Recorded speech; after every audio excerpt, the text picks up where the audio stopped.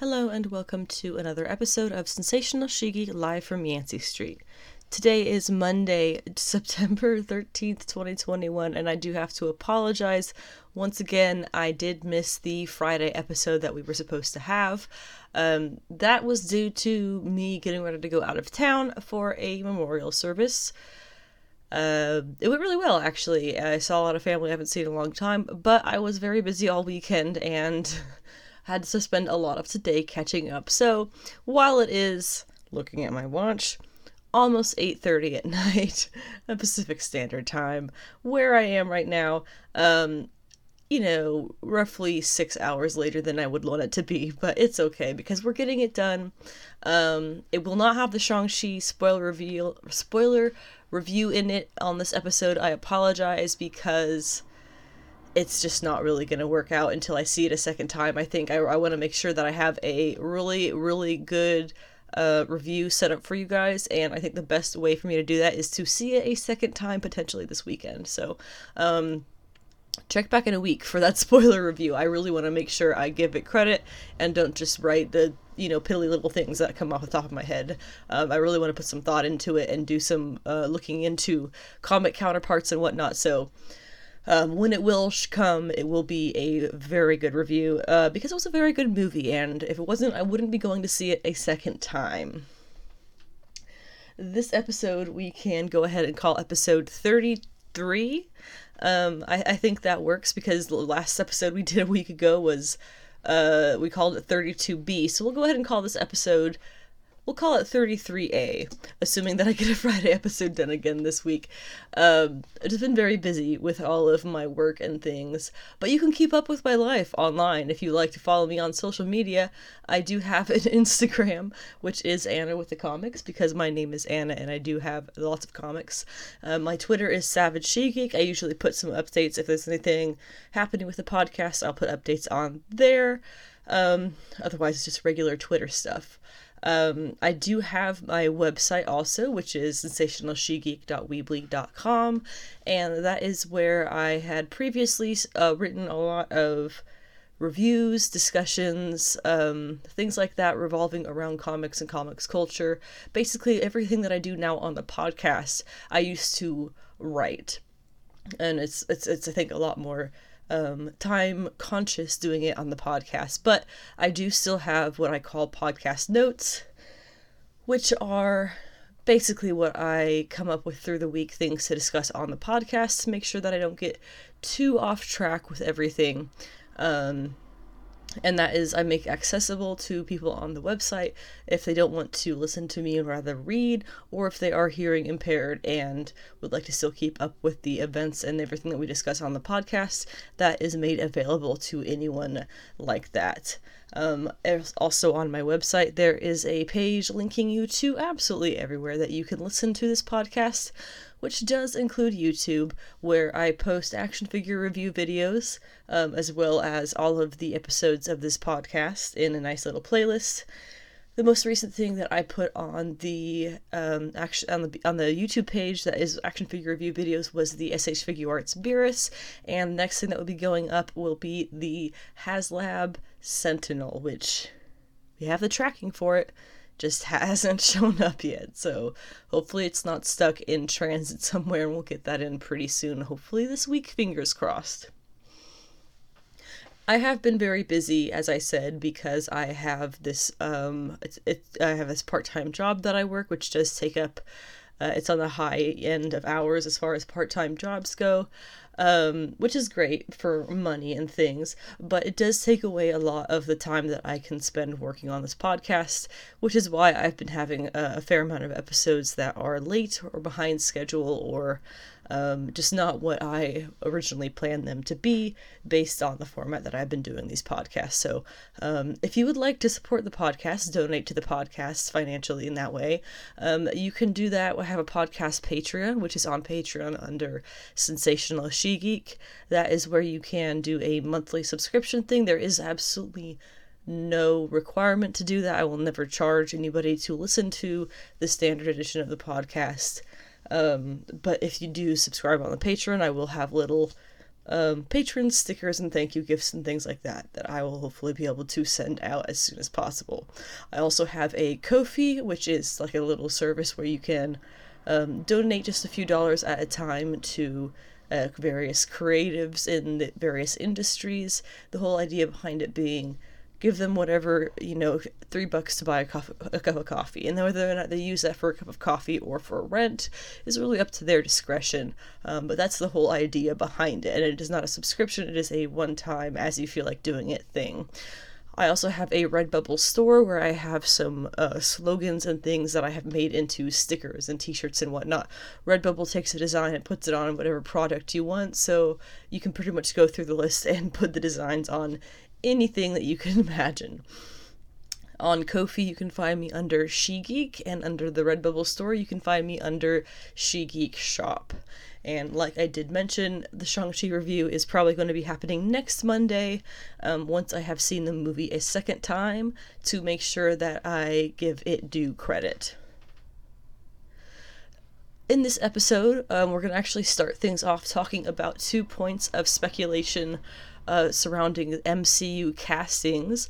2 very exciting things. We'll go into those in a little bit, and then we're going to discuss very quickly, well, this actually won't be very quick, I'll do it as quickly as I can, the comic book pick list for last week's comics, which were things coming out the 7th and 8th of September. So some really good stuff that I have some decent discussions about, and then some things that I really enjoyed, but just have 1 or 2 brief things to cover what happened in the issue. After that, we'll get into the 2 TV shows that we're going to be discussing on this episode, and that is What If Episode 5, which is What If Zombies, which is the Marvel Zombies episode, and then we have Titans Episode 7, which was titled 51%. Once we get through those shows, we have 2 other shows to discuss, but regarding the 2 trailers that have come out recently, and that includes Doom Patrol Season 3 trailer and the Hawkeye trailer, which will be premiering on Disney Plus this November. Last thing we're going to talk about on today's podcast is the comic book pull list for this week's comic books, things coming out September 14th and 15th. It's a good list of things, a fair amount of stuff that I'm really excited for and have been looking forward to for a good while, so stick around to the end to get all of that good comic-y nonsense. I should also add that I am sitting in a very warm room with the window open because it is pretty late at night and it's still pretty warm outside. But trying to keep the fan off because that would be very loud in the background. You may hear some cars driving by as there is a somewhat busy street not too far away from the window. But that's okay. This will not be a regular thing. But a thing that I will want to make regular if I can remember to do it each time. Last week I put the time signatures or time stamps, whatever you want to call them, for the different sections of the podcast, going through the TV shows and the news and whatnot, and listing out what time signature you can jump to. Time signature is a music term, I think. What time stamp you can jump to in order to get to the point of the podcast that you are most looking to jump to, if that is what you do with the podcast site. It's totally cool with me, and that is why I will be trying to put those in the description from now on, whether or not you can click on the little timestamps as links or just kind of scroll along the progress bar to get to the point that you want to watch. I will be having that added in now, as much as I can remember, to make that easier for people to listen to and enjoy. So let's go ahead and start off with the speculation section of the podcast. There are 2 points, as I mentioned before, of speculation involving castings for the MCU. The first of that we'll start with the first one being the shorter one that I have less to say about, and that is one that has been heavily speculated on for a number of years now, Adam Warlock. There is technically a few ways that they could do Adam Warlock. He does have an evil half, technically, but they're basically clones, so I don't think they would cast 2 actors. But the news is, or rather the speculation is, that apparently Alexander Skarsgård has been screen tested as Adam Warlock, and is one of the 3 actors who have now screen tested and are on the shortlist for potentially playing Adam Warlock in Guardians of the Galaxy Volume 3. A few months ago, there was some news source, I believe it was that one that keeps putting out, honestly, just a bunch of completely false and blatantly made up claims about the MCU and the DCEU. But they had claimed that James Gunn was looking for a, quote, Zac Efron type to play Adam Warlock. And James Gunn had found this on Twitter and got all ragey about it, as he tends to do on Twitter. That's perfectly within his rights as a human. And he said that, if he's a gold person, why would I be looking for a blonde-haired white guy like Zac Efron? And isn't Alexander Skarsgård blonde-haired, blonde-eyed and white? We know what I mean. Blonde-haired and blue-eyed white guy. That's what I'm trying to say. Isn't that pretty much the same thing? And for some reason, looking for any kind of news about the speculation, of which there is not very much, except for the fact that people are really excited that we're going to be seeing Adam Warlock in that movie. It's confirmed at this point. For some reason, people are still really caught up on the Zac Efron thing. If that ends up being what happens, fine. But I don't really see that being the direction that they're going to want to go with this character. That would kind of put a different image in my mind than what I've been kind of picturing their Adam Warlock is going to be. But, I could be completely wrong. If it's going to be Alexander Skarsgård, if it's going to be Zac Efron, either way, I'm sure they can make it work.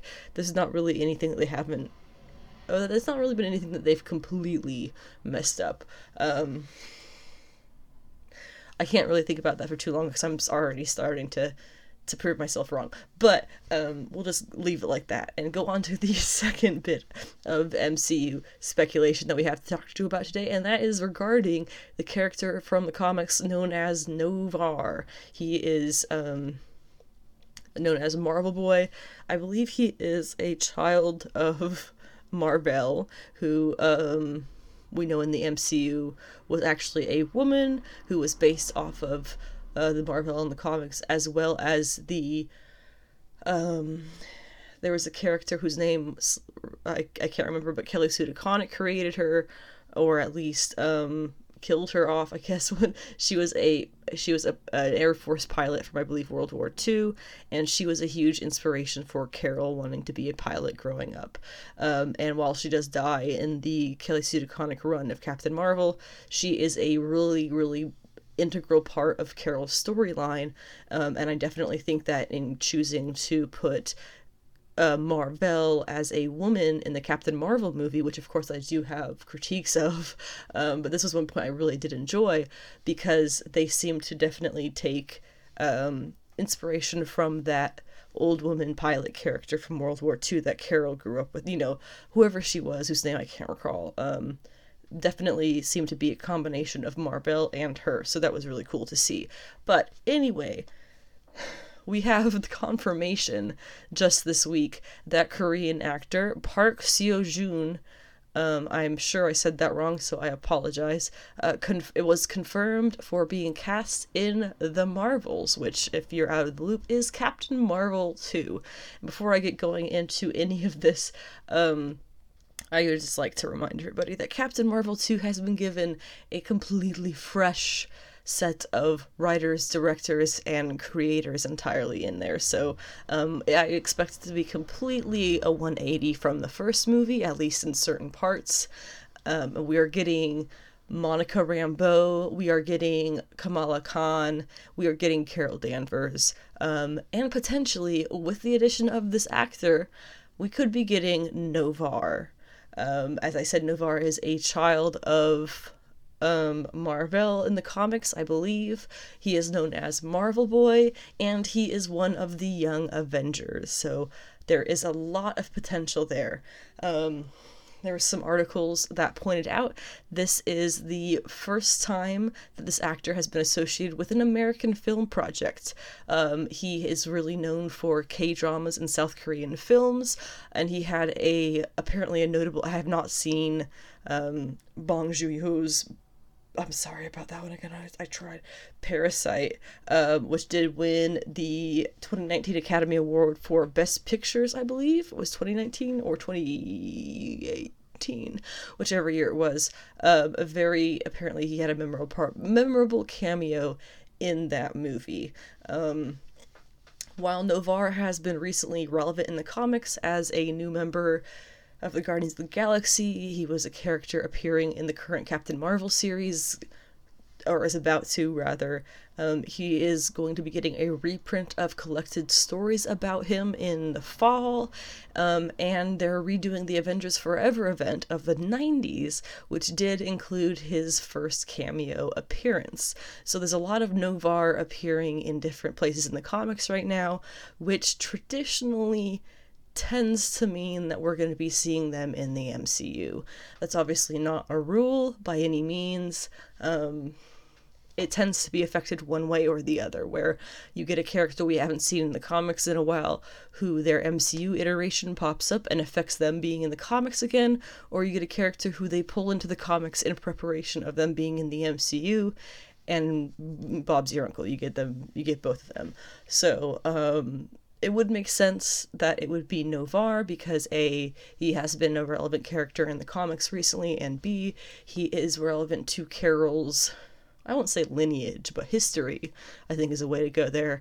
But personally, regardless of all that, I would like him to play Amadeus Cho. Amadeus Cho is Brawn, is the name we know him as currently, but he is, not Hulkling. Hulkling is Wiccan's husband. He is Totally Awesome Hulk. That's what he went by. Totally Awesome Hulk. That was the name of his series as well. So now he is going by Brawn. He has led the Agents of Atlas. I don't know necessarily if he's been a Young Avenger, but he has also been a member of the Champions, I believe, as well. So he's been kind of spread all over, not all over, but sprinkled around the Marvel Comics universe. And as far as the MCU goes, we have already been introduced to his mother. She was the scientist in Avengers Age of Ultron. The actress's name was Claudia Kim. So there is a space here open for Amadeus Cho to be in the Marvel Cinematic Universe. Either way, if he's going to be Noh-Varr or if he's going to be Amadeus Cho, a Young Avengers movie is definitely on the way. Whatever they end up calling it, if it's going to be Champions, if it's going to be Young Avengers, if it's going to be something else entirely, we're going to be getting a youthful heroes movie. Well, let's go with that.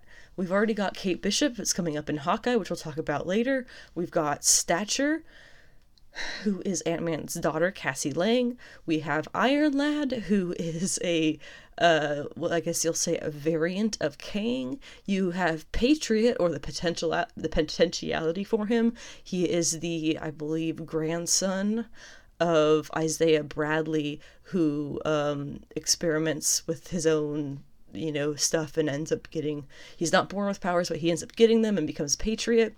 We also have Shuri, of course. There's lots of talk about her becoming her own version of a hero on a team. A superhero, I guess. We have Kamala Khan as Ms. Marvel. We have Kid Loki, we saw on the Loki show. We have America Chavez coming in Multiverse of Madness. And now this character, whether he's Noh-Varr or whether he is Amadeus Cho as Brawn. That's more than enough to have a really cool, youthful Avengers team of some kind. So definitely going to be looking forward to that. Moving on to the comic book pick list, I have a good number of things that I'm going to run through quickly here. The first couple of things I'll talk about just a little bit more, starting off with The Me You Love in the Dark, number 2. This has been a fantastic read. This is only going to be a couple of issues. You're not signing on for anything too long. It's by Scotty Young, and I believe the art is by Jorge Corona. It is spooky. It is awesome. It is well timed out with spooky season getting up and running here this fall. Very, very into this. the plot of this issue was basically this artist who is living in this haunted house of some kind, trying to get inspiration for her art again. She is speaking now with this entity, which confirms that it is not a ghost, actually. She gets kind of freaked out, so she tells it to go away, so she can kind of like, I gotta be losing it.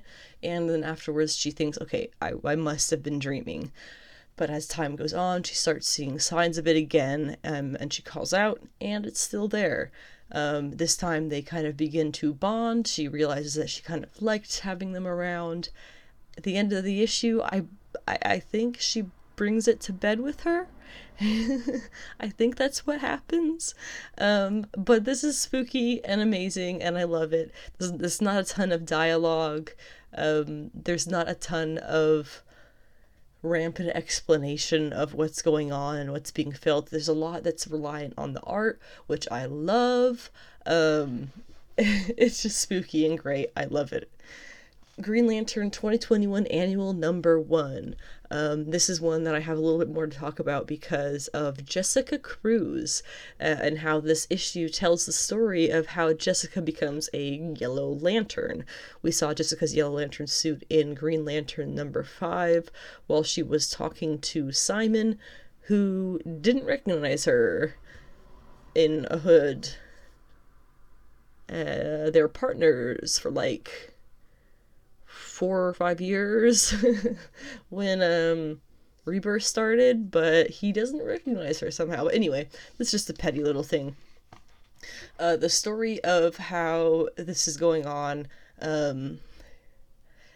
it works, but it barely works. So we'll go over here what all happens for Jessica to join the Yellow Lantern Corps. So starting off in Infinite Frontier number 0, I believe it was, Jessica was stuck somewhere with her Green Lantern that stopped working because I believe that's when that whole battery blowing up thing happened, and she finds a yellow ring, or rather it finds her and chooses her. So that was a little teaser we got of this journey that she's going to be going on. Now we see that after that, she took the ring and started going across the galaxy towards Earth, and she took out 3 Yellow Lanterns on her way. Lo, Uggy, which I guess are 2 very alien-looking ones, and Lyssa Drak, who is a super cool-looking witch with the Yellow Lantern Book of Magic or History or something attached to her wrist by a chain. I don't know, but she's awesome looking. She's also had less than 24 appearances apparently, but she is already one of my new favorite lanterns, definitely, alongside the cat one, the Red Lantern cat, and obviously Jessica. So Lyssa Drak gets her chance to fight Jessica now again, and in front of Sinestro, and Jessica loses. And Lyssa gives the ring back to Sinestro. So Jessica wakes up on a new Korugar, which is the Yellow Lantern planet, I guess, with just the Green Lantern ring that doesn't work anymore, and goes to speak with Sinestro. He gives her the whole spiel about the Yellow Lantern Corps, trying to get her to join the ranks. But the best compromise that the 2 of them can really work out is that Jessica is just going to use the ring to get back to Earth. That's it, just using it as a mode of transportation. Of course, as she's on the way, she does encounter a ship in need of help. Sinestro is kind of in her ear on this one and gives her some advice on how to help them out, which she does, or so it would seem. And then the art changes at this point for some reason. They switch to another artist, and then Hal Jordan shows up and honestly acts like a total idiot by immediately attacking Jessica, then blowing up on her when he identifies her, and then when she has a great explanation for what's going on, and then winds up saving the day again, he acts like he's this big space boss cop guy letting her off easy. Okay, boomer. And the art switches back to the better artist, in my opinion, as Jessica returns to Sinestro on New Korugar, and he is not surprised to see her again, calling her a natural with the Yellow Lantern ring. Lyssa Drak returns and calls Jessica's talent one worth nurturing, initiating their partnership, which I am very intrigued to see how that relationship goes. I was only keeping up with the Green Lantern stuff to keep up with Jessica, which was not really anything until this last issue. So, if it's gonna be, well, she's a Yellow Lantern. Is she gonna be in the Green Lantern book, or is she getting her own book? Not sure. But either way, I'm totally gonna keep up with her journey. It's gonna be awesome. But anyway, as Jessica powers up to head out, she narrates internally on all of the fearfulness of the universe that she feels in every corner of every world. And then she feels herself there standing, as she says, bright like a candle, reminding them that they're not alone in the dark. So that's how the issue ended. It's interesting, for sure, as a fan of Jessica Cruz, her arc, what became the story of her becoming a Green Lantern. I'm a big fan of all that, so this is very interesting. I definitely feel like the creators have made themselves a very, very thin line to make Jessica as a Yellow Lantern work at all. It does work, but just barely. I'm just hoping now that the creators tread on the good side of the line that they've created here, and won't end up disappointing me.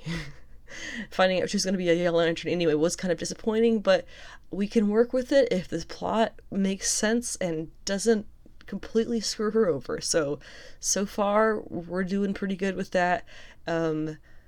Jessica's cornerstone of her character is her fear. I would say one of the very obvious cornerstones of her character. So,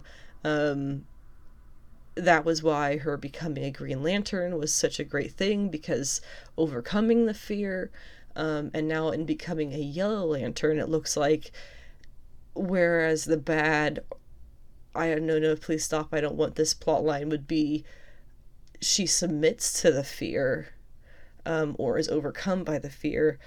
It seems they have made it so that Jessica is utilizing her control over fear to be a beacon of hope for the fearful and to find them and help them. Something like that. It feels like it's missing something and missing a piece somehow. But we'll kind of see how it moves going forward. For the most part, I'm good. I'm good with it. There's also, unrelated to canon DC Comics, there is a young adult graphic novel coming out in, I believe, January. No, I think it's this month, September, called Unearthed, a Jessica Cruz story. And that is going to revolve around her becoming a Green Lantern. It is a YA graphic novel, however, these DC graphic novels for young adults are really for minimum age young adults and up. There is a lot of enjoyment to get out of them no matter what your age is. So if you would like to know about the character of Jessica Cruz, or if you would like to learn about whatever iteration they're going to make of her in that YA graphic novel, definitely check that out when it comes out, I believe, this month. On Batman Catwoman number 7, before I get going into that, it was episode 20A that you can go back on this podcast and find me doing a full breakdown of the Tom King Bat-Cat relationship, as he has made it thus far. So that is the format of discussion of the Bat-Cat series that I'm going to be going off of here. So if you have no idea what I'm talking about, go back to episode 20A and listen to that Bat-Cat discussion to get a little bit of context of what's going on here. On this issue, it is Tom King. However, this week he has Liam Sharp. I say this week, it's this month. He has Liam Sharp on art. I have to say, I really love Liam Sharp's art. I do. But this is not the style of story for it, in my opinion. His style does not say romance to me at all. It's more mystery and gothic terror, which does have their places in the story, but any of the romance stuff just completely fell through for me. The three different plot lines, as usual, we're going to be going through the past, the present, and the future in that order. In the past, remember where we finished things off was Bruce coming back to Selina, tracking her down, and admitting that he can't live without her. So now they are getting rumbling in the tumbly. That's not right. They're having a rumble in the hay, by which I mean they have sex. Afterwards, because it's good pillow talk, Bruce talks about how he can tell the Joker has been there recently. And when Selina won't tell him where the Joker is, Bruce says that they should just end their relationship. What a guy thing to do. So she tells him go ahead, and he obviously isn't going to break up with her, especially after everything that just happened. And they end up kissing again. Selina isn't going to tell Batman / Bruce about the Joker, and she won't tell the Joker about him. So it's fair in her mind, is kind of what I'm seeing here.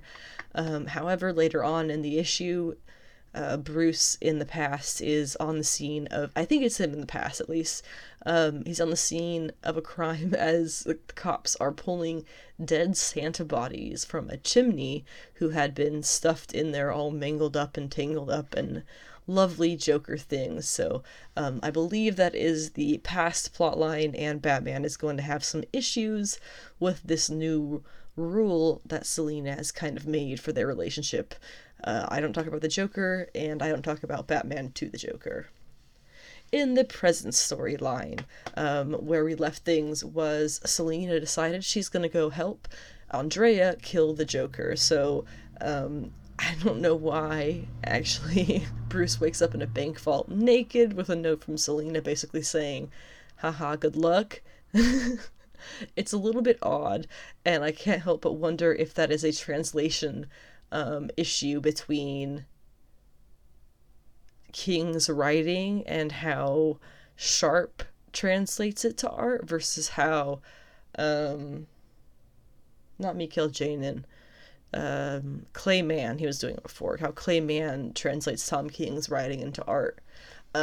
Because actually for a lot of this present storyline, it really didn't feel like the same series. It felt like we took a moment and stepped into a Frank Miller Batman, which in a way makes a lot of sense because, different eras of different Batman.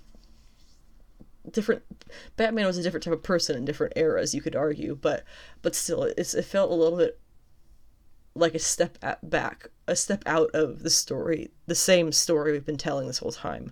But anyway, in any case, Bruce wakes in the bank vault, naked, security's on their way. He pulls a needle out of his heel, which I got the chills looking at. It was so gross. He scratches up his forehead with it, spreads blood all over his face. When the guards show up, he fights them, and then he takes them all out, and once they're all done, he dresses up as one of them and gets out of there and goes and talks to the guy who's in charge, saying, "Oh, we need backup, he's crazy." And, that's how he gets out. So then we get a check-in from Selina, who is half dead and bleeding from her torso. She reports that she and Andrea, as planned, Andrea being the Phantasm, of course, had gone to kill the Joker. Andrea swung her blade up to do the final blow, and then the Joker whispered something to her, causing her to pause long enough for Selina to wonder what's going on and take a step closer, at which point Andrea turns and slices her instead, leaving with the Joker. So, did he say he can bring her son back? I have what you want. I know, what could he possibly say besides that to get her to turn on Selina so quickly? It's what I'm wondering now. And in the future plot line, we have Helena, who is, of course, Batwoman. She reports to Dick Grayson, the new commissioner of Gotham, that her mom, Selina Kyle, did kill the Joker, as she admitted in the last issue, and they all go and send the cops to get her. She has a nice little conversation with Dick as they arrest her, and later in the cave, Helena has a very somber moment speaking with her father's costume. She doesn't understand how her parents ended up together as such different people, and she feels herself to be so much more like her father than her mother, with her sense of justice and right and wrong that she feels like her mother just doesn't have, and she doesn't get how they could have possibly reconciled that gap of morality in their relationship. So she seems to also see this, like, she says something like, I tried. Like, she seems to see this as being, like, a very final moment, for Selina Kyle. Definitely underestimating her mother. There is then a really killer homage from Liam Sharp to Adam Hughes's very infamous Selina Kyle / Catwoman mugshot from, I want to say, the 90s? Or the early 2000s, and then once she is in her cell, just like her husband, she pulls a needle from her heel. We can assume here she's about to escape. We'll probably not see that. We just know it's going to happen based on context. So, all of that being said, I do have a new theory on this story. And that is that this whole thing is Selina making up for her many times that she was in a position that she could have stopped the Joker, but she chose not to. It was the one thing that she and Bruce had in common. Well, not the one thing, it was just one thing that she and Bruce had in common, giving the Joker more than enough room than he should have ever had to live and to continue existing. And so now she's not just mad about Andrea, which was the one time that she tried to kill him herself, but all of the other times that she didn't try, allowing him to go on to whatever it is that happens in the end.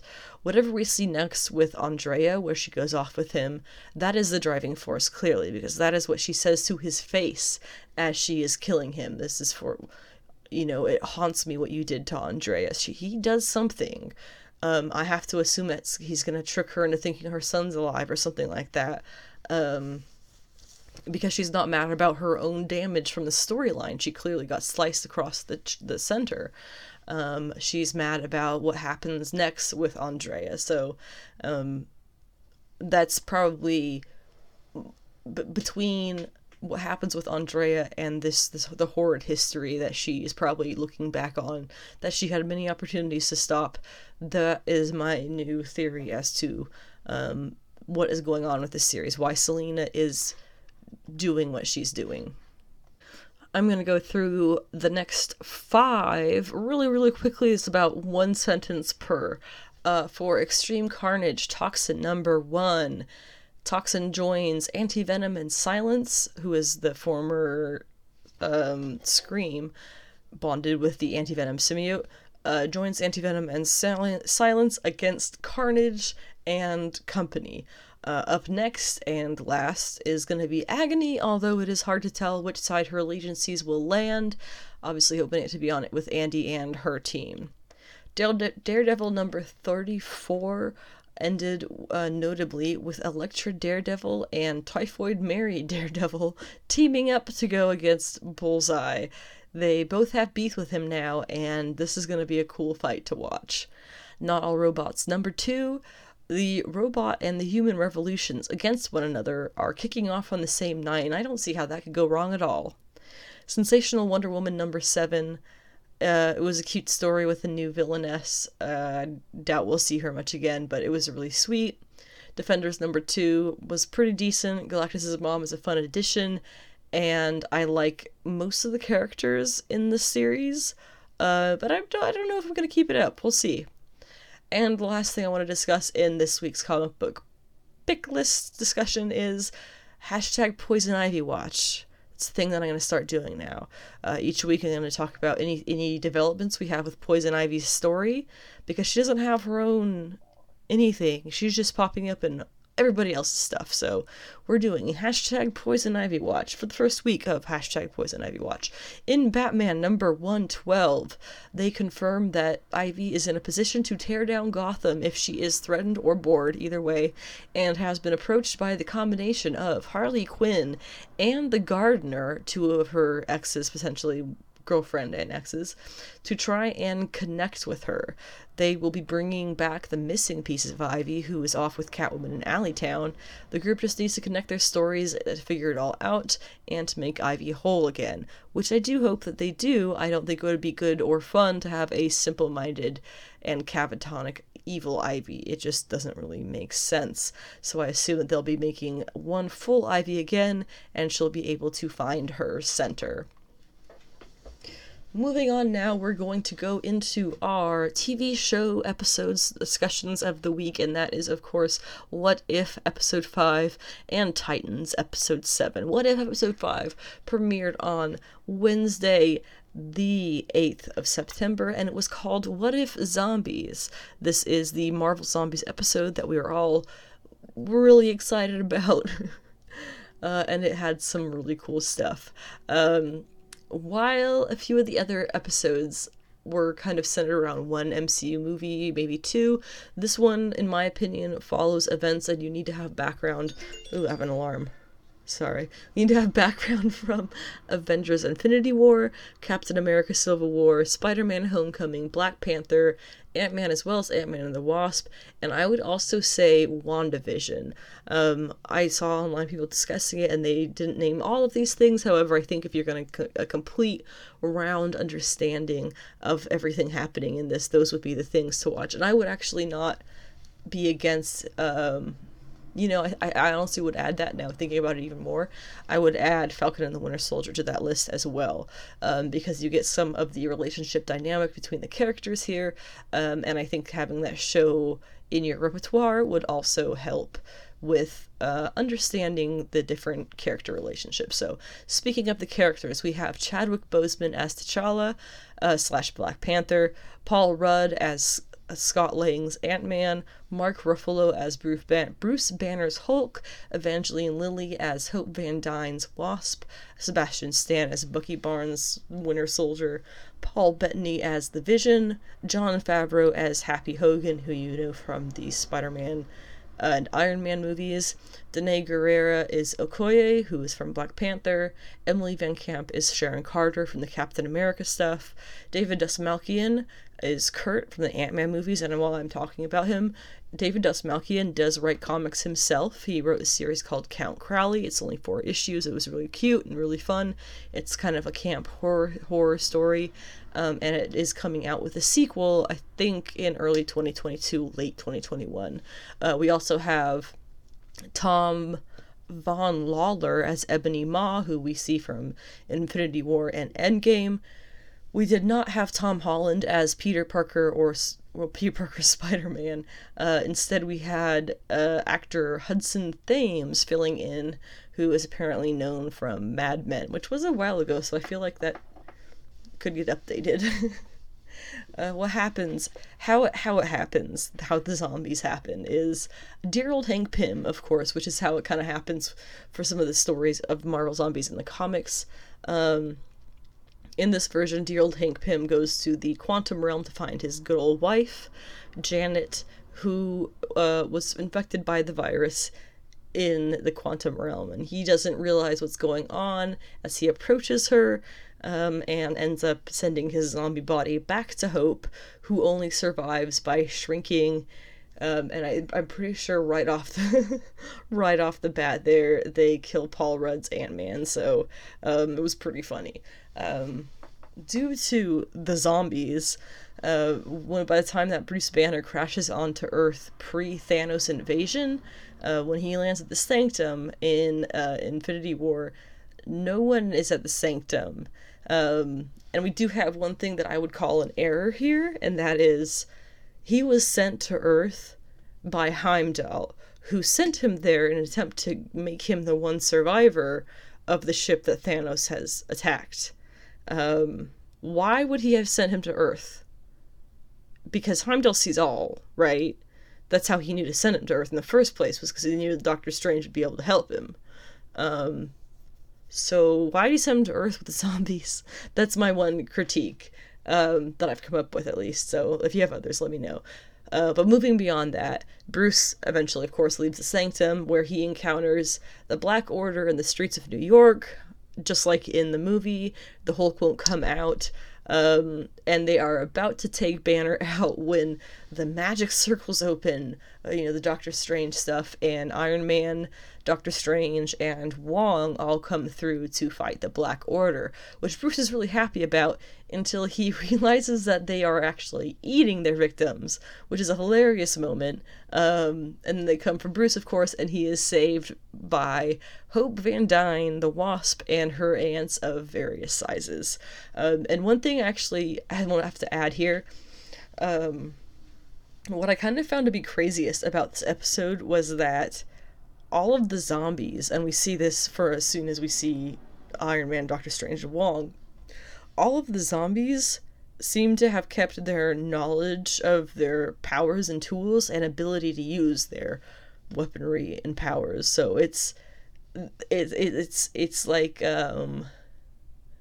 there's the zombie movies, the different levels of zombies, right? You get the ones that you get the crawlers, and the ones that just bumble along, and then you get the ones there was the Brad Pitt movie based off the book where it was they could run and they were really fast, and in the Philip Kennedy Johnson, actually, in his really, really good Marvel Zombies Resurrection series, which I think was only 4 or 5 issues, so it's not too much to catch up on. I recommend it.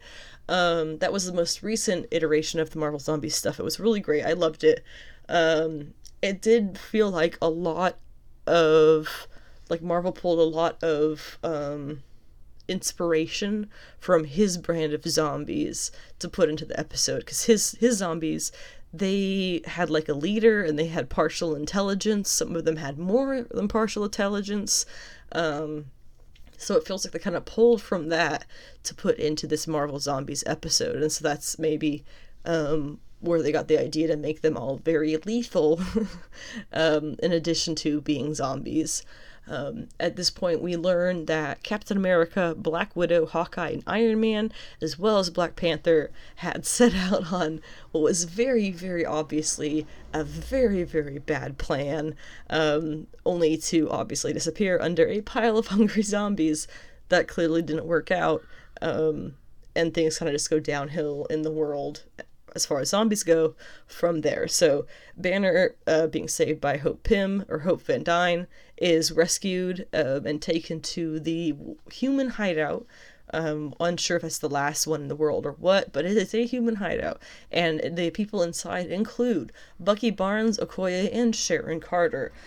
They tell him that they have been tracking a signal from Camp Lay, which is from the Captain America movies mostly, and the signal claims to provide a solution to the zombie problem. So obviously they're not just going to let that slide, they're going to go check that one out.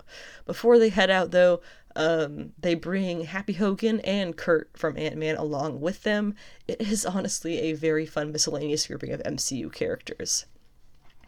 Unfortunately, Happy, who does say blam every time he shoots his gun, he dies almost immediately. His zombie says blam too, which is pretty funny. Then on the train later on, Captain America shows up and he and Bucky have to fight it out until Bucky uses the shield to cut him in half and drop him down a ravine.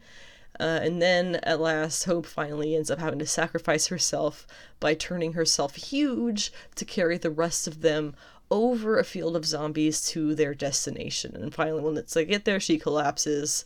And they kind of assume that she's dead. They should have had her shrink down first. It's going to be a problem later. And they go inside the building that at Camp Lay that the signal's coming from, and they find Vision. It was him sending out the signal. He has been experimenting with the Mind Stone and its effect on the zombies. And he, to prove it, he has Ant-Man's head in a jar, alive and well, functioning talking head in a jar, just like Futurama. There's a lot of sciencey stuff pointing out that would not, I mean, he doesn't have lungs, he doesn't have, it's Futurama, moving on. So it's all fine and dandy, but then it turns out that the Vision has been keeping an infected Wanda, the Scarlet Witch, in the basement of this place, and he had kidnapped T'Challa and was slowly feeding parts of him to her to keep her satiated. And of course, this is the day that she breaks out. Fully powered and, as Vision calmly states, very hungry. As the heroes try to fight Wanda, Vision's guilt sets in and he rips the Mind Stone out of his own head, just like Thanos does in Infinity War, and it kills him.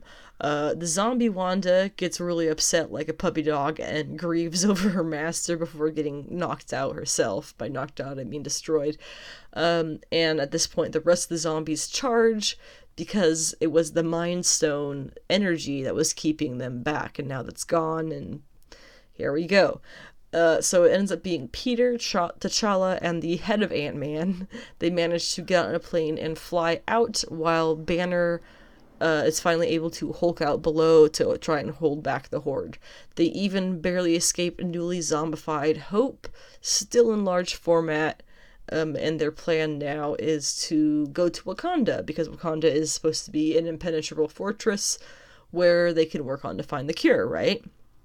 Very funny. The last frame that we get from the show is showing us that Wakanda has already been taken over by Thanos. Thanos with the Infinity Gauntlet, Thanos with all the stones in the Infinity Gauntlet, and he's a zombie. So, I want a sequel to this episode already. It was really, really fun. There were more than a ton of little Easter egg moments hidden around for regular viewers and familiar fans to pick up on. So make sure you watch it again to make sure you can catch all of that. There has been something that's been noted up on the internet quite a bit, is that when Peter briefly has Doctor Strange's cape on in this episode of What If, it does look uncannily like What If issue 19, which was what if Peter Parker became an entertainer instead of a superhero. And it's basically him in his spider suit with a magician's cape, which is basically what Strange has. So the cape of levitation, which was good to see it as kind of its own character again. That's not the first time that we've seen it kind of as its own character in just this What If series, so that's really cool, and I kind of hope to see that keep going. The next episode of What If is going to be coming this Wednesday, the 15th, on Disney+, and it is going to be the episode involving Killmonger saving Tony Stark's life in the Middle East before he becomes Iron Man. I guess he doesn't end up becoming Iron Man, and instead Killmonger becomes his close friend. Based on the little trailer, which you can find online, it would seem that there is potentially going to be a war with Wakanda. Stark versus Wakanda? I don't know. But it does not look like T'Challa is in the episode, so we'll just have to wait and see what happens. On HBO Max this week, on this past Thursday, we had Titans episode 7, as season 3 episode 7. This episode was called 51%, and I really dug it. Once again, cannot stress enough how happy I am with Barbara Gordon, Starfire, and Blackfire's portrayals in this show. That holds true all through this episode. It's a tongue twister there. And I am just continue to be thrilled with their characterization in the show. In this episode, we get to see from the three of them, from Barbara, the Oracle computer in use finally, and from the other two, we get to see them both fully costumed up in action side by side, which was a killer moment. If you watched it and you don't agree, I'm sorry, we can't be friends. I'm not sorry. It starts off though with Jason. Remember in the last episode, Jason, who is of course Red Hood, he gave a lot of Crane's scarecrow gas to some random people out on the streets, causing them to be violent and getting people curious about what this is coming from, and that's not something that Crane needs, people looking around, poking around for him. So Jason is super surprised after all that went down that Crane is crazy chill about him stealing his scarecrow gas and giving it out on the streets, but unsurprisingly that was just a front, and he actually ends up drugging Jason as he takes drugs. He double drugs him with the intention of having him watch as he slaughters the Titans. Additionally, there is a new and improved batch of the Scarecrow drug on the way. It is one that supposedly takes away the manic slaughter tendency, which was causing all that chaos, and replaces it with a happy compliance. He's doing this apparently in order to make it easy for his scarecrow cronies and everybody to take over the city. Probably the gangs and stuff too, I would imagine, because he's working with them as well. Barbara, who is of course Commissioner Gordon, she finally bends to Dick's pressing, that sounds real bad, and agrees to use the Oracle machine to try and find Crane. The Oracle in this show is it's a big room with a giant, like, techie looking mechanical eye, basically, and a bunch of screens. When they go in, it greets them by name, and it becomes very clear through conversation that in this world, Barbara used the Oracle. She was not Oracle herself. The machine is Oracle. At first, they just use the machine to scan the frequencies of whatever they can for signs of Crane, but when that comes back with nothing, they move on to private frequencies, unwillingly in Barbara's case, things like cell phones, whatever conversation Oracle can pick up, period. They do get a potential location for Crane's base, but again, unsurprisingly, when they arrive, all that's there is a lead light and van, but inside they find another scientist who has a bomb attached to his heartbeats. This time, Superboy is able to see immediately that doing his regular counter trigger thing will not work, and Connor ends up having to fling Dick out of harm's way as the bomb ends up going off anyway. This was a very, very clear setup, and the only way that could have happened was if Crane knew about Oracle and was in the system somehow for them to get that exact message. So Babs, of course, decides to destroy it, and she does know that this is part of Scarecrow's plan, taking away the trustworthiness of their one big weapon, the Oracle machine. Without it, things will be presumably much, much harder. Starfire, meanwhile, is following her sister's suggestion and taking to Gotham's mob bosses, talk to them about Crane, and hopefully get a location or any part of his plan. She approaches Valeska Knox, who is the silver-haired woman who we've seen in previous episodes, who is a mob boss, and Knox takes this opportunity to get the very famous and very attractive superhero sisters to do Starfire's famous, to do a favor for her first, bring her estranged adult son back into the fold. So the sisters go and they track him down and convince him using their ways to return to his mother with them, who promptly shoots him in the head. Turns out he was an FBI informant and she felt the need to cut him out literally. This obviously does not sit well with Starfire, who promised that man, who is now dead, his safety if he should come with them. So what does she do? She burns Knox alive, inside out with her power, as Commander watches admirably, and I do too, honestly. And then when I say this, they spent like half a second going, oh well, I guess we're not getting information from her, and then her security guard walks in as they're about to leave, and they end up using him for getting all the information they needed. Nothing like some good, strong, sisterly bonding. But for real though, that plotline, their plotline in this episode had some really great insights into their characters and their relationship. Blackfire tells her sister a story of a conversation she had with their father, who had told her that if a decision is at least 51% good, it is the right decision, regardless of the 49% bad. At this point, after Starfire left and showed no signs of returning to Tamaran, the people had revolted on Tamaran. They blamed Blackfire, and they called for her death. Their parents, seeing the solution of calling for her death as 51% good, they decided that they would bring that peace to their nation. Decided that it was the right call, and that is why Commander ended up killing them to save herself, because they were going to slaughter her. So she feels feeling guilty for everything her sister's gone through. Starfire returns Blackfire's armor to her, allowing her to join the oh my god. the fight. Her armor is amazing, and Blackfire looks amazing.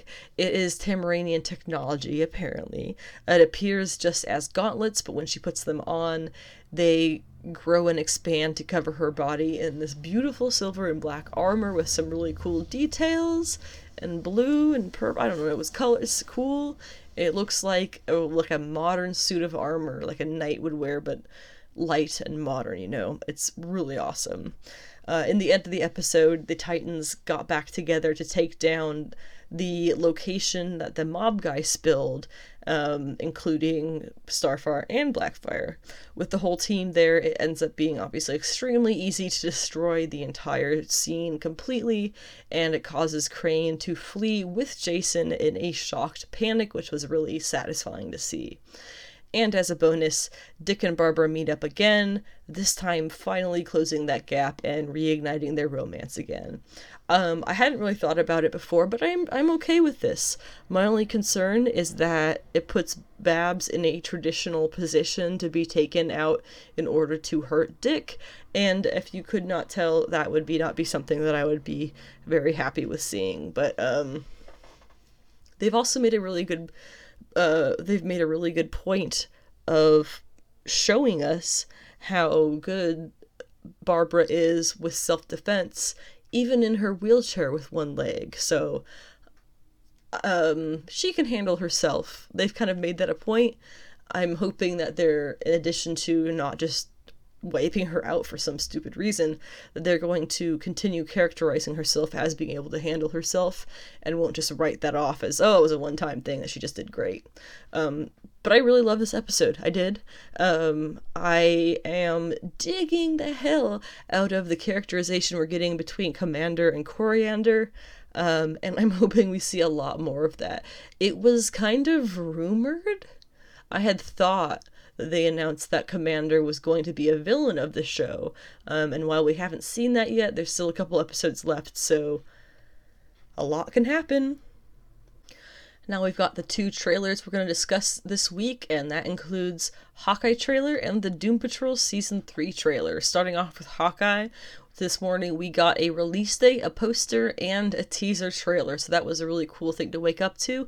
The release date is November 24th, which, looking at a calendar really quickly, is going to be continuing at their regular Wednesdays. However, assuming this is going to be 6 episodes, as the others have been, the 24th is episode 1, the 1st is episode 2, the 8th is episode 3, the 15th, the 22nd, and the 29th will be episode 6, the 29th of December, assuming that they don't rearrange any of the dates or anything like that. So it'll be finishing up right at the end of the year, and I'm not sure what the show after that's going to be. I'm really not sure, but I'm extremely excited for this, and because very, very clearly, and this is not news in any way, this show is taking after the Matt Fraction, David Aja run of Hawkeye, which went from 2012 to 2015 and ran 22 issues with those creators, winning at least 2 Eisner Awards that I know off the top of my head, and adding a lot of new methods into the format of making comics, by which I mean, I suppose they popularized kind of new or different ways to write and draw and create comics. Hawkeye in the comics, you have to note, is very, very different from Hawkeye in the movies. When we see him in the Matt Fraction run, he is technically dating and cheating on Jessica Drew, who was Spider-Woman. He cheated on and broke up with ex-wife Bobby Morse, who was Mockingbird, and he has a flirtatious work romance kind of sorts with Natasha Romanoff, who is of course Black Widow. In the more recent Matthew Rosenberg run, it was Hawkeye Freefall. He broke Night Nurse's heart and got dumped by her too. So what I'm saying is, while Hawkeye in the MCU is married with kids, he is kind of the opposite of that in the comics. Male writers love writing piece of shit superhero men. Not sure what that's about, but it's a pattern, and Hawkeye is definitely in that. The Fraction Aja run followed Hawkeye as he buys his whole apartment building in New York in order to keep the tenants who he is very friendly with, he's basically family with, from having to find new places to live due to not being able to afford it. The issue that he runs into is that the Russian mafia / mob, they wanted the money from that building's rent or whatever, so they try and force him out of the neighborhood. They're known from the comic as wearing tracksuits, tracksuit mafia, Russian kind of thing, I guess. And the villains in the show are going to be, I think, Ukrainian tracksuit mafia guys. That's fun. Kate Bishop is already an established character as a heroic archer when the Fraction Naha series starts. She was sort of meant to be Clint's protege in the series. At least that from her perspective was meant to be his protege, but really ends up saving him from disaster more often than not, and coming to his aid at the last second more often than not. Lucky is a dog that Clint saves early on in the Fraction series. It bonds gratefully with both the Hawkeyes, and the two Eisners that I can recall off the top of my head this series one were for a single issue, as issue 11, specifically told from Lucky's point of view. It's hard to kind of describe it, but it's beautiful. There's a great reason that it won, that single issue won 2 Eisners on its own. The Fraction series was also the series that brought back the discussion of Clint's deafness and that he wears a hearing aid. There was actually another issue that was primarily told from the perspective of Clint Sans hearing aid, which was really neat to see as well. There have been a couple of people who keep pointing out that Clint appears to be wearing a hearing aid in certain points of the trailer. So we'll see. We know Lucky's going to be in it. We know Kate's going to be in it. We'll see how much they kind of make that an actual topic versus just kind of having it there. See how much they confirm that that's what that is. There is a character who is being added to the story, and that is Maya Lopez. Superhero name Echo. She's being played by a deaf Indigenous American who is Alaqua Cox, sorry. I did not read that right. In the comics, she ran as Ronin for a while after Clint had already borne the name, and that's, pretty obviously how they're bringing her into the plot for this show. Her father was also killed by Kingpin in a mob dispute in the comics, so that is likely another reason for her, if not the reason for her picking up the bow as Ronin and terrorizing mobsters under that mask.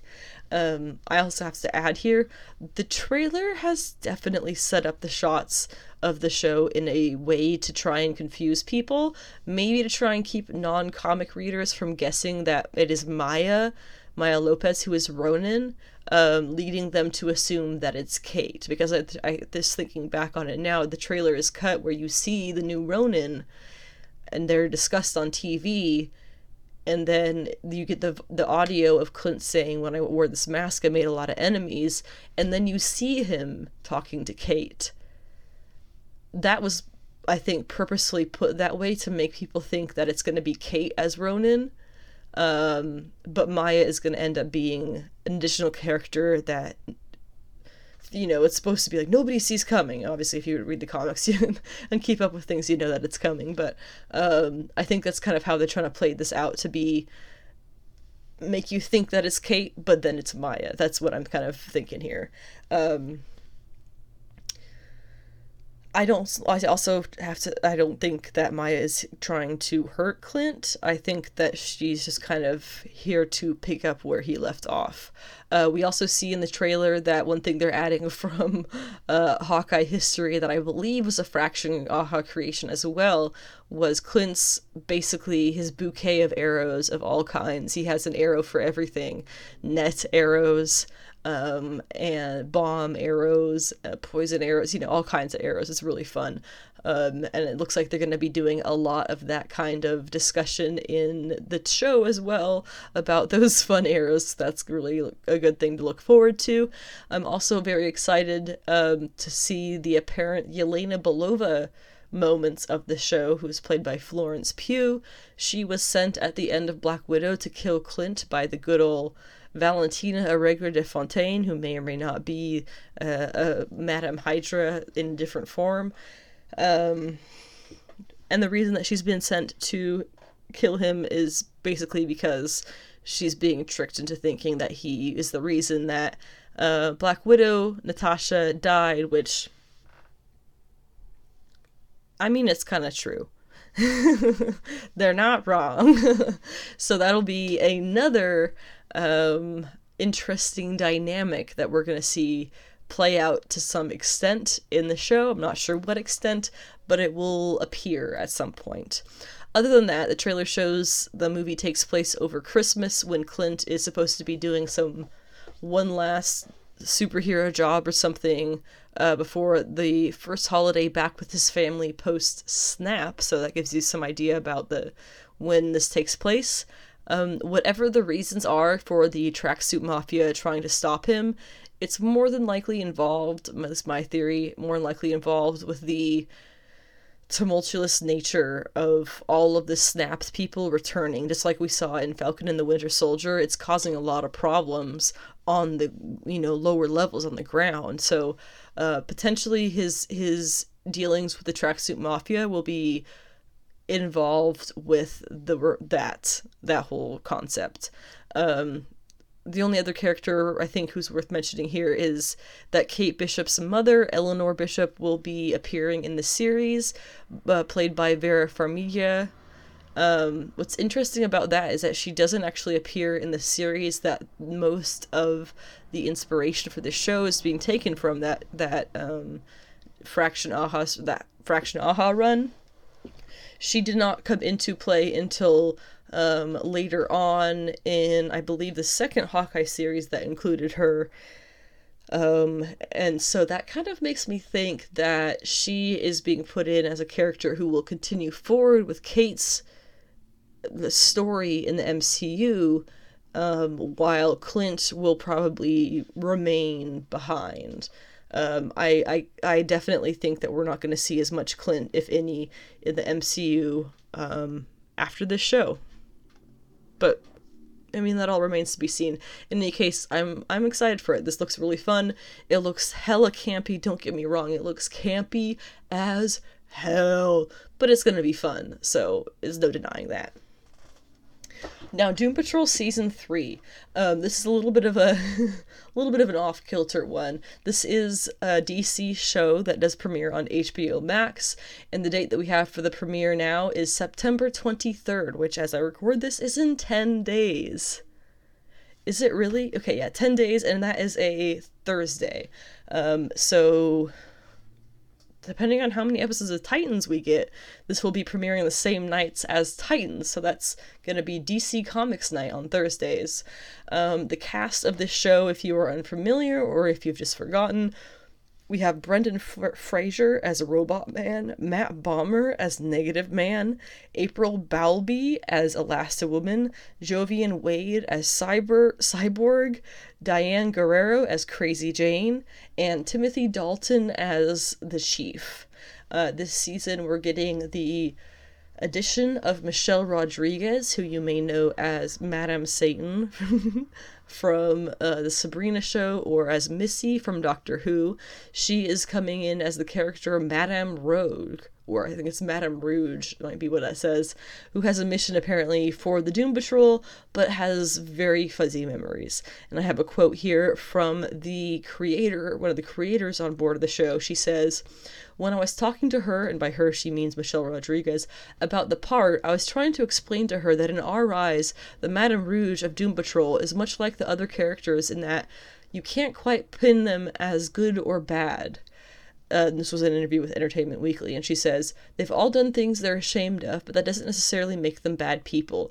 This wrestling with the am I good or bad reality is really at the heart of Michelle's character arc this season, and she rings more out of a line in terms of finding comedy or pathos than just about anybody. I think what she brings to the show is just thrilling." So then you should know that in the comics, this character Rouge, whose real name is Laura DeMille, is a top member of the Brotherhood of Evil, who are just, I mean, it's pretty obvious. It's a Brotherhood of Evil. They're a bunch of villains who group together.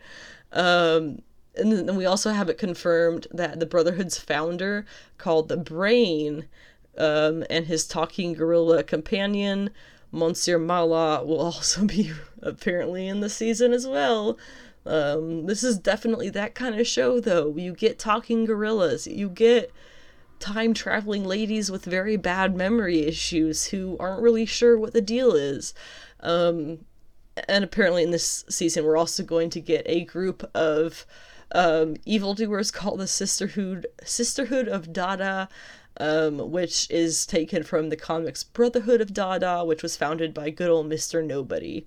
And the season finale of the show, if you're just wondering about that, will be happening on November 11th. I haven't read too much Doom Patrol comics myself. I'm familiar with the characters through various means: Cyborg, Crazy Jane, Robot Man. They've appeared in the comics through the years for some of them a very, very long time. If you are someone who would like to read Doom Patrol, I have heard that the Grant Morrison run is probably the way to go. Morrison excels at writing really kooky things, and if you've seen any of this show or read any Doom Patrol comics, you will understand that it's kooky. Kooky is the word. Last item on the agenda today is the comic book pull list for this week, things coming out for DC Comics on Tuesday the 14th and for everything else on Wednesday the 15th. I have these all ordered in by number, so number 1's down to number 24 for Marauders is what I have here. So starting off with Ma number 1. This is an indie comic by Jude Ellison, S. Doyle, and A.L. Kaplan. I do have for the majority of these, I do have the solicitations. So I will go ahead and read those. This says, "What happens when one woman becomes the real monster society has always made her out to be? Dragged by her sister Wendy to a feminist retreat on the remote island of Angitia, Marion Angela Weber hopes to gain some perspective and empowerment that isn't at the bottom of a bottle, but everything is horribly derailed after an assault on their first night there. The violent encounter awakens something in Marion she never imagined, triggering warped mutations in her body and awakening a hunger she can't bring herself to name. When the townsfolk react to suspicion and violence, what unforgivable act will transform Marion into the very monster they've made her out to be? A provocative 5-issue horror series." So what this really sounds to me is that it is some kind of, it's a flip on the whole Me Too thing, right? Where a lot of the women who come out and, anyone who is seen, just as an example, come out against some guy in Hollywood who's really popular, and say that, well, I've had these experiences that are really terrible with him. You do get a lot of time, not really witch hunts, but where they kind of spin around and attack the accusing women because, how dare you call my fave problematic? So this is taking that and turning it into kind of an extreme horror story where all of the suspicion and terror that she feels and that she's felt towards her becomes physical. So I'm very interested in how this is going to be. And it's only going to be 5 issues, so it won't be too much to keep up with. We have Titans United number 1 is going to be by Kevin Scott and with art by Jose Luis Garcia Lopez and inks by Jonas Trinidad. This is an interesting series for me because it brings back together Nightwing, Donna Troy, Supergirl, Superboy, who is of course Connor Kent, Starfire, Raven, Beast Boy, and Red Hood. Brings them all back together. It's going to be, I think, 5 issues. And I don't know. I have no idea what it's about. Except for the fact that it's bringing the Titans back together, and possibly the Titans TV show being a lot of fun has some influence on that, but I'm very excited for it. Eternals Thanos Rises number 1 is again by Kieran Gillen with art this time by Dustin Weaver. We're going to have another Eternals, the Eternals series is going to continue with Kieran Gillen and Asad Ribic later this fall. Meanwhile, this is a one-shot that we're going to get to fill in some information in the meanwhile. What we have here says, Eternals are created, not born. They have families, but their families make no new children. It's simply not what Eternals do. Some of them thought they could find a way to change that and believed it would be for the best. They were terribly, terribly wrong. What I kind of understand this to be is the story of how Thanos is related to the Deviants and the Eternals, how that all kind of works. So, and we know that when the Eternals series by Kieran Gillen returns this fall, Thanos will be Eternals Prime, which is freaking amazing and terrible and frightening and awesome. So this is one you're definitely not going to want to miss if you're kind of following this Eternals business. I don't think it's gonna... It may connect a little bit to the movies. We'll kind of have to wait and get some more trailers for the movies before I know how much of this Kieran Gillen Eternals run is connected at all to the MCU Eternals. But right now where I kind of land with that is... Kieran Gillen developed this idea of the machine, which brings the Eternals back every time they die. I believe the ship that the Eternals return to in the trailer, I believe that is their machine. Harley Quinn, the animated series, the Eat, Bang, Kill Tour #1. That was quite a mouthful of a title, but that kind of goes along with the animated series titles, just like Batman the Animated Series Season 2. It's good.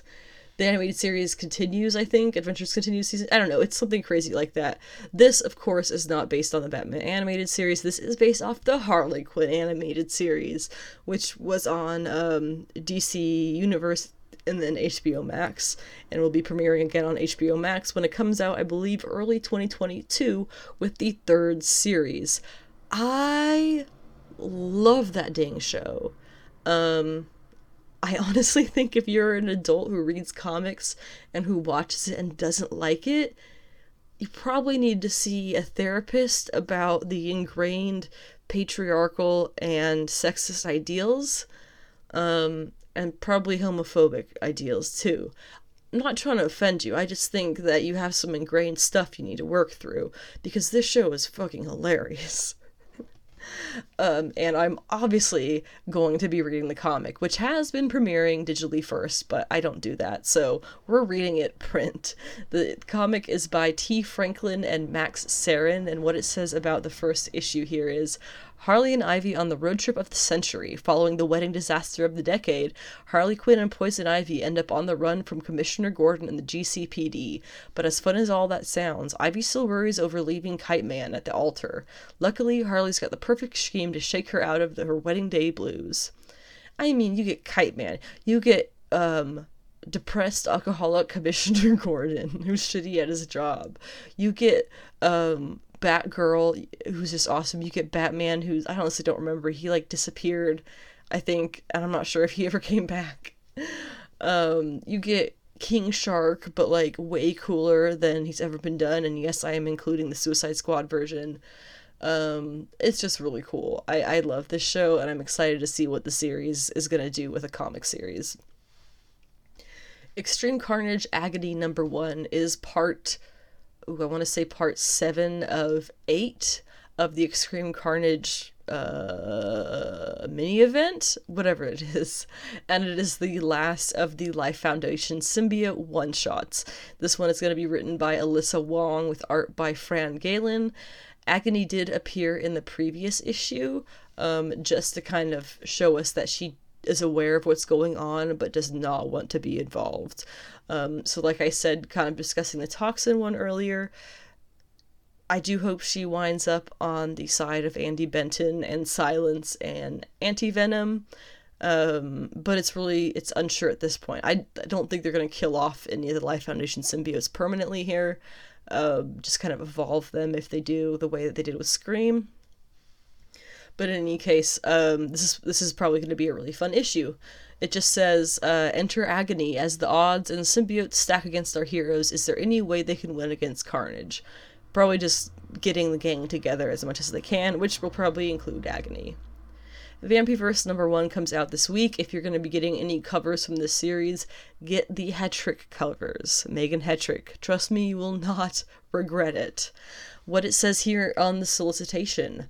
From the writers of Vengeance of Vampirella and the Vampirella Valentine's Day Special 2021 comes a mind-splitting event, a different Vampirella for every thread, for every kind of story across the fabric of space and time. A Vampirella of every conceivable notion, born to protect her particular reality. But now someone is killing them and stealing away their precious life energies and growing in power.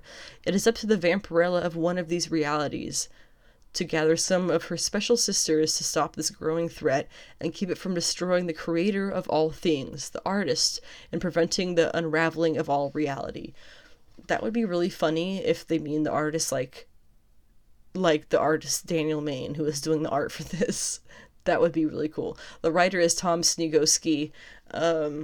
This sounds really, really awesome. Very similar in the vein of Sonia Versal, so I will definitely be picking this up, and picking up the Megan Hetrick cover specifically. I Am Batman #1 kicks off officially this week by John Ridley and Olivier Coipel. This is the story of Jace Fox Batman. So, in the throes of future state, the streets of Gotham cry for justice, and Jace Fox answers the call.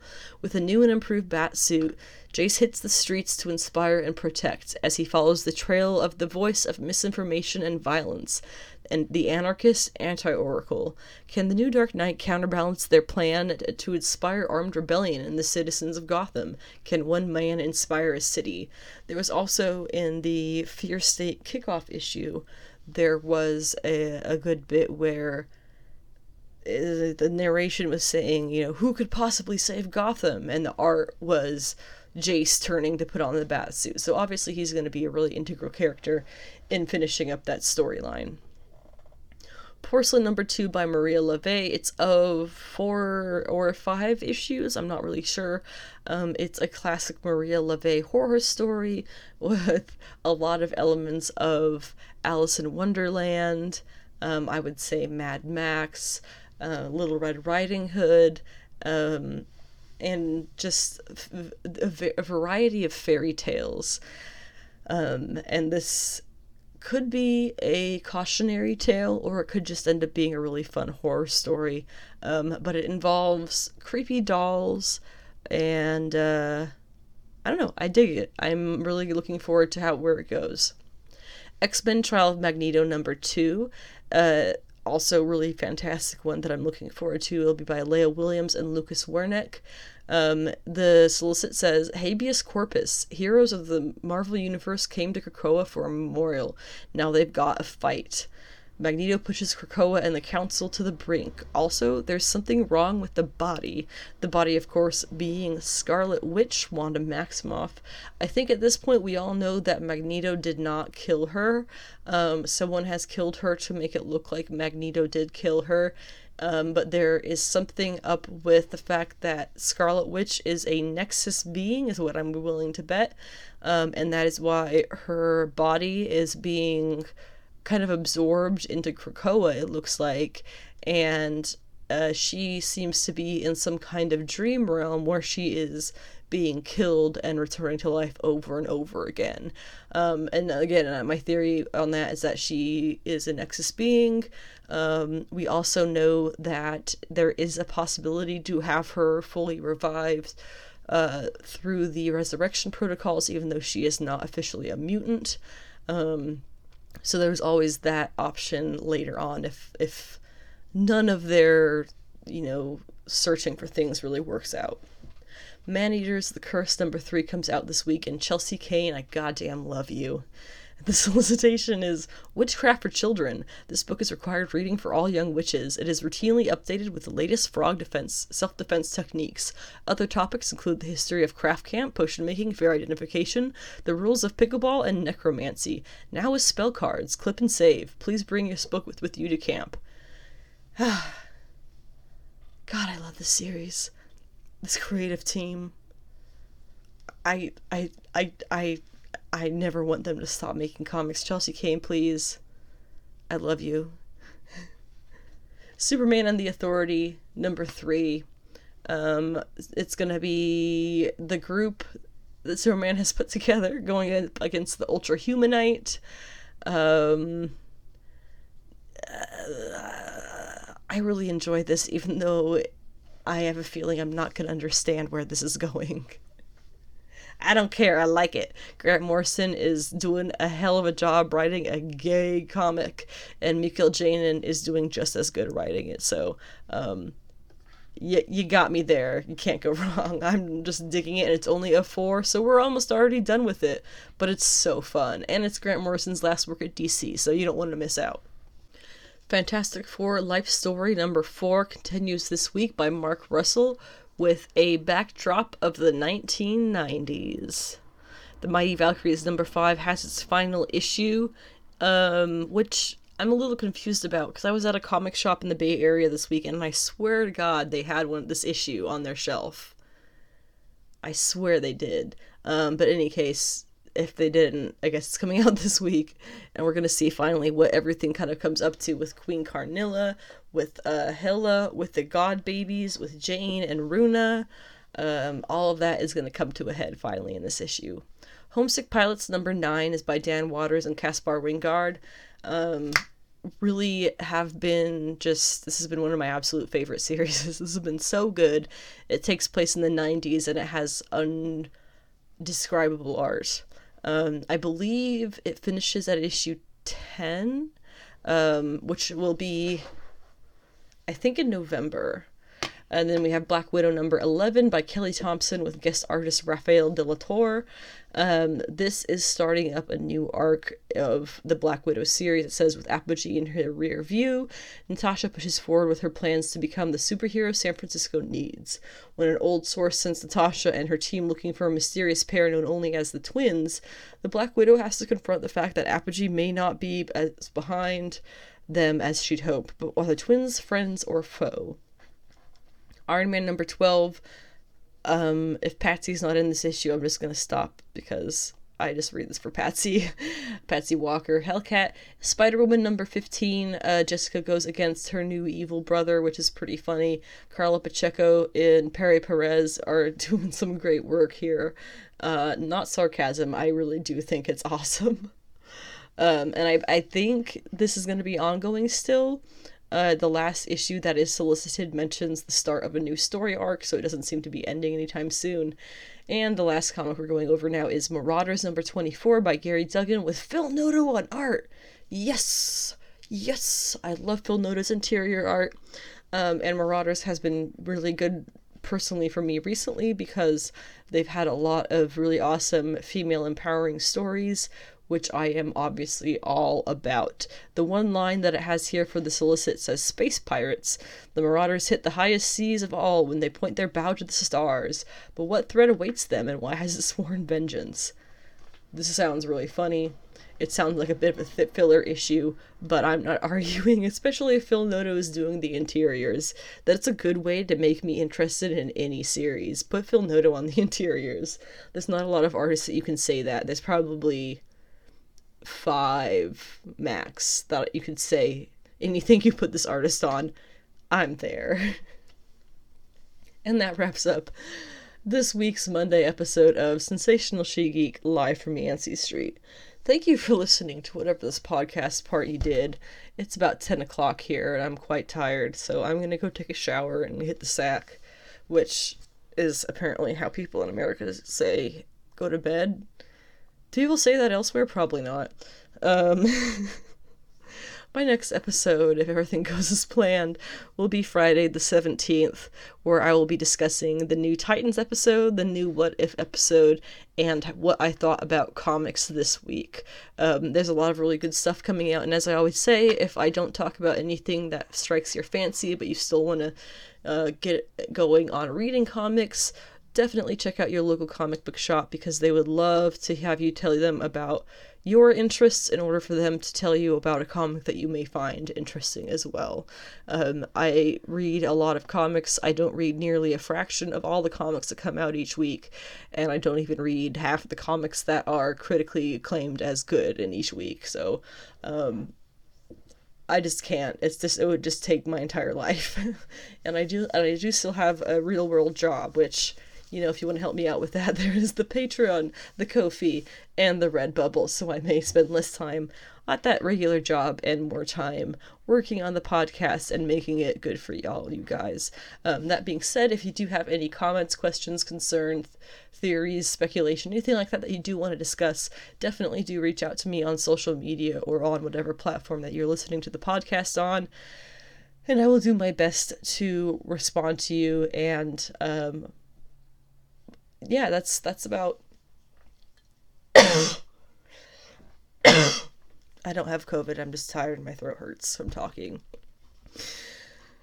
Anyway, as we get into autumn and everything kind of starts to change to be in that sort of fall feeling, do something good for people around you. I was at the memorial for my family member over the weekend. Be generous in your life.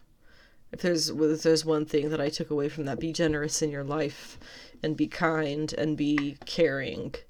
Have empathy. Have respect for people who you don't understand.